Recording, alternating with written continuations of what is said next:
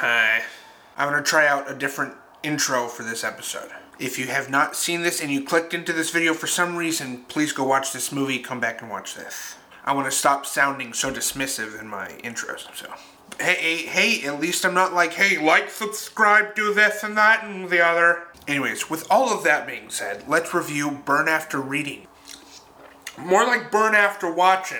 This movie is directed by the Coen brothers. This is the first movie of theirs that I'm reviewing, I believe. No Country for Old Men, The Big Lebowski, True Grit, and Fargo are four of their most iconic films, and they have several others. I don't know why I said that so forcefully. This one is underrated and my favorite of theirs. Probably a hot take, but it's my personal favorite of theirs. They also write their own movies, which is so impressive, and they're extremely meticulous in how their lines need to be delivered. If there's a ... in between words, you leave that gap. That's what I've heard. The Coen brothers were writing this movie simultaneously when they were writing No Country for Old Men. That's a movie I need to review at some point. They would rotate one day off, one day on, which that's interesting because they're opposing genres. So be able to switch on and off a dark comedy and then go switch on and off a dramatic thriller. That's impressive. I'm sure that was a lot of fun for them.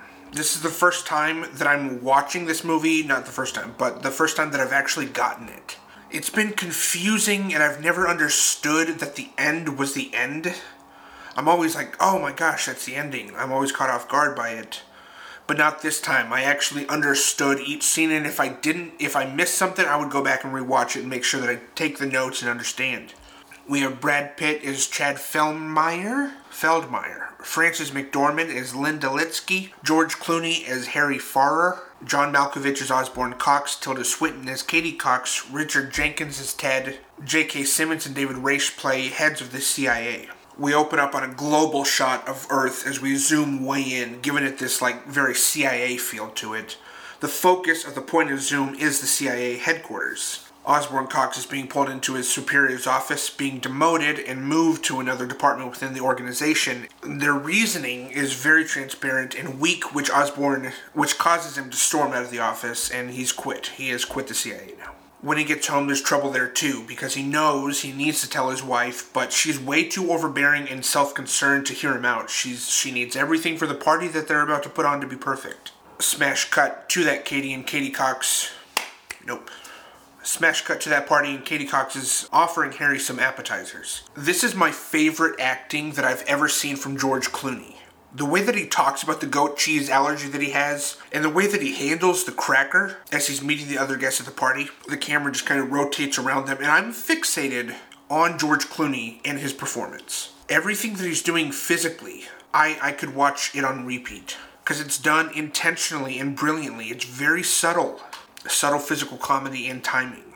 He even looks at the cracker like, meh. Like when people are talking to him, he's consciously making these choices for this character. At the end of the party scene, we learn that Harry and Katie are having an affair. Osborne has no idea. He finally does tell his wife that he's quit the CIA, and how they're framed is amazing. She's in the foreground, looking into the mirror, and he's in the background, sitting on the bed. But they're making eye contact in the mirror. The Coen brothers pay attention to every single detail. They make a lot of their shots look like they could be paintings. Their filmmaking inspirations are very clear in their work. One of my favorite characters in the movie is the divorce lawyer that Katie Cox meets with in secrecy before Osborne can find out. He's actually in quite a few of the Coen brothers films, and sadly he passed away in 2016. He's in 2 scenes in this movie, but he makes me laugh with the subtlety in his performance too. The pacing and the scenes of this movie go very quickly. I had to keep pausing it just to take notes. Harry's experiencing some paranoia. He thinks he's being followed while he's on the run that he always needs to go on after sex. I should get a run in. Such a funny detail to give a character. Now we're introduced to Linda, who is at a doctor's appointment, wanting to get a bunch of liposuction done all over her body. The doctor is marking places that they could perform the surgery, remove the fat buildup, and I laugh every time at the doctor's reaction to Linda rambling. It's so relatable and doesn't even feel like a performance. He's, okay. It feels totally natural. And Frances McDormand plays this character so well, as she always does. She usually does. Because Linda's so cringy. She makes her so cringy. And I know that Frances McDormand can't possibly be like that. So to see all the choices that she's making for the character is a lot of fun to watch. So we follow her for a bit. Now she's at work, which is a gym, a physical therapy center too. Chad is a personal trainer, and he's with a patient as he's being introduced to us, and I always forget about him stretching the patient's leg and like snapping a muscle or tendon. The guy's like, I just felt a pain in my ass. Chad's like, I gotta scoot real quick, but I'll be right back and we'll open up those hips. Linda calls Chad over to help get advice on this dating website that she's on, and the both of them are so good at being cringeworthy. The dialogue and how it's written, plus the direction that they both got for the style of the humor, and then adding each actor's choices for their characters, it all creates for something really good because they're so skilled at their job. As a performer, this movie is a masterclass in subtlety and making choices for characters and acting. Linda wants her insurance to pay for all the surgeries that she wants to have. All the changes she wants to make to her body. Ted is the manager or the owner of the gym that she works at, and we get the sense that he knows why Linda wants to make these changes, and it's very disheartening to him because he has a crush on her for who she is now. Just by the one look that he gives her, we can understand that he really likes her, and he dislikes her disliking her own body so much. The scene where they find the CIA operative disc in the men's locker room, it's so funny to me because now they're in the office checking out the files, and the janitor just keeps repeating, it was just lying there on the floor. Chad is thrilled by this because it's raw intelligence. But Ted is freaked out. He wants nothing to do with this. Ted is also playing hardball when it comes to Linda and her surgeries. He won't authorize in advance for her salary, probably because he has a crush on her. He wants to tell her how he feels and about her wanting the surgeries, how he feels about that, but he knows he can't control what she does in her life. Chad shows up at Linda's place because he knows who the CIA disc now belongs to, so they decide to call him up. They call Osborne and tell him they have the disc and they would like a reward for finding it, and this is where things start to go really south. Harry is definitely a womanizer. There's like 5 or 6 women that we know that he slept with so far, and now he's matched with Linda on this dating website. She goes to the same park that she met the first guy with on the first date, and she can't really find anybody, but then she sees Harry Farrer sitting there. These names are kind of strange, I don't know. She gets so excited and happy because it's George Clooney. The music is joyful and there's playful banter as they feed each other bites of sushi. The date that they have is the entire opposite of the first date that we see Linda on. During their dinner, Harry mentions that he carries a gun, but that in 20 years of martial bodyguard service, he's never discharged his firearm. But should the time ever come, it'll be like muscle memory, draw, aim, fire, setting up what happens a little bit later. Chad goes to meet Osborne.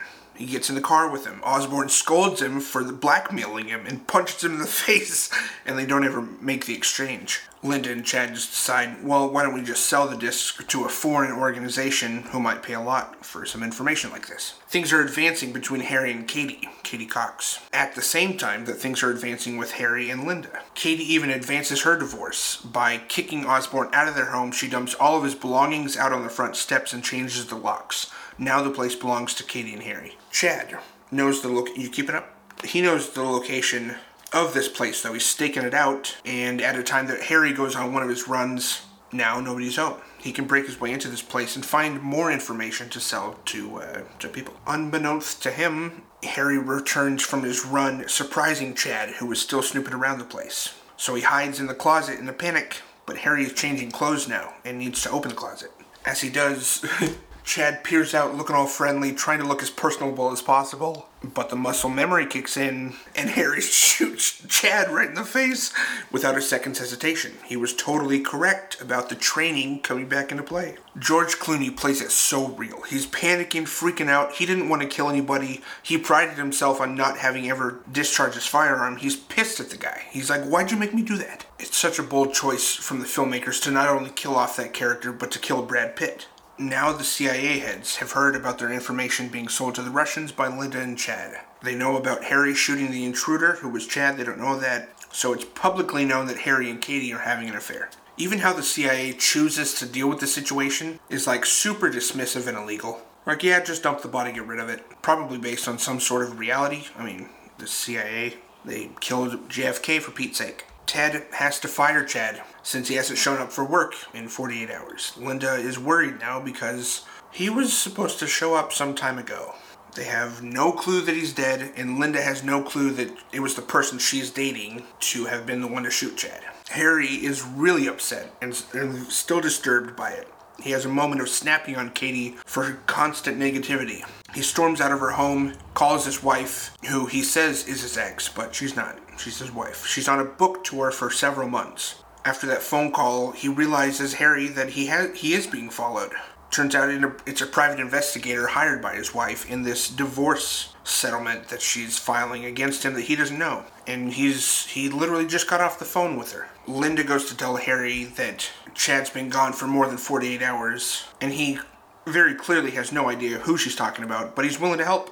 Unfortunately, she says something that triggers his ultimate paranoia because she knows where Chad was right before he disappeared. The exact location that Harry was when he shot Chad in the face. Everybody now seems to be after him. Now Linda's being followed. There's 2 cars and a helicopter all flanking her. We can assume that she's being arrested. Osborn is ready to get revenge on his wife. And that shot of him in the undergarments with the robe just carrying that axe, he doesn't give a crap. He's the one that breaks into his own home now because the locks were changed, and he pours himself a drink, but he hears something. And he goes down to the basement to find Ted snooping around because he also knew that Chad was there before he disappeared. Osborn shoots Ted to tie up that loose end. And the movie ends with the 2 CIA heads sitting there trying to make sense of the whole situation that's happened up to this point. They give us all the information we need to know. With Harry losing his mind, trying to board a flight to Venezuela, Linda is able to work out a deal with them if they'll pay for her surgeries. Osborn Cox was shot by a CIA guy as he was attacking Ted, and he's now in a coma, probably gonna die. J.K. Simmons' character is so funny trying to put the pieces together and forgetting some of the players in the game. Then the movie just ends after that summation. I think it's a very funny movie. It's almost like a comedic Mission Impossible. Like I'm talking about the very first one. But a total spoof of it, where people are incompetent at their jobs, super unintelligent. These are just everyday people trying to blackmail high-ranking CIA operatives, which is not ever going to go well. But again, from a performer's POV, I think that everybody in this movie just nails it. To watch an actor be really good at his job is like watching an NBA player. It's like watching a sport athlete at the top of his game. But it's so subtle. It's really subtle. And I feel like people don't pick up on it enough. So I had to share my thoughts about this movie. Because if you haven't watched it in a while, please go watch this movie. Especially if you want to go into acting at all. These actors take the words off the page and they say them so naturally. It's really cool to watch. That's my review of Burn After Reading. Thank you guys so much for being here. See you next week. Peace.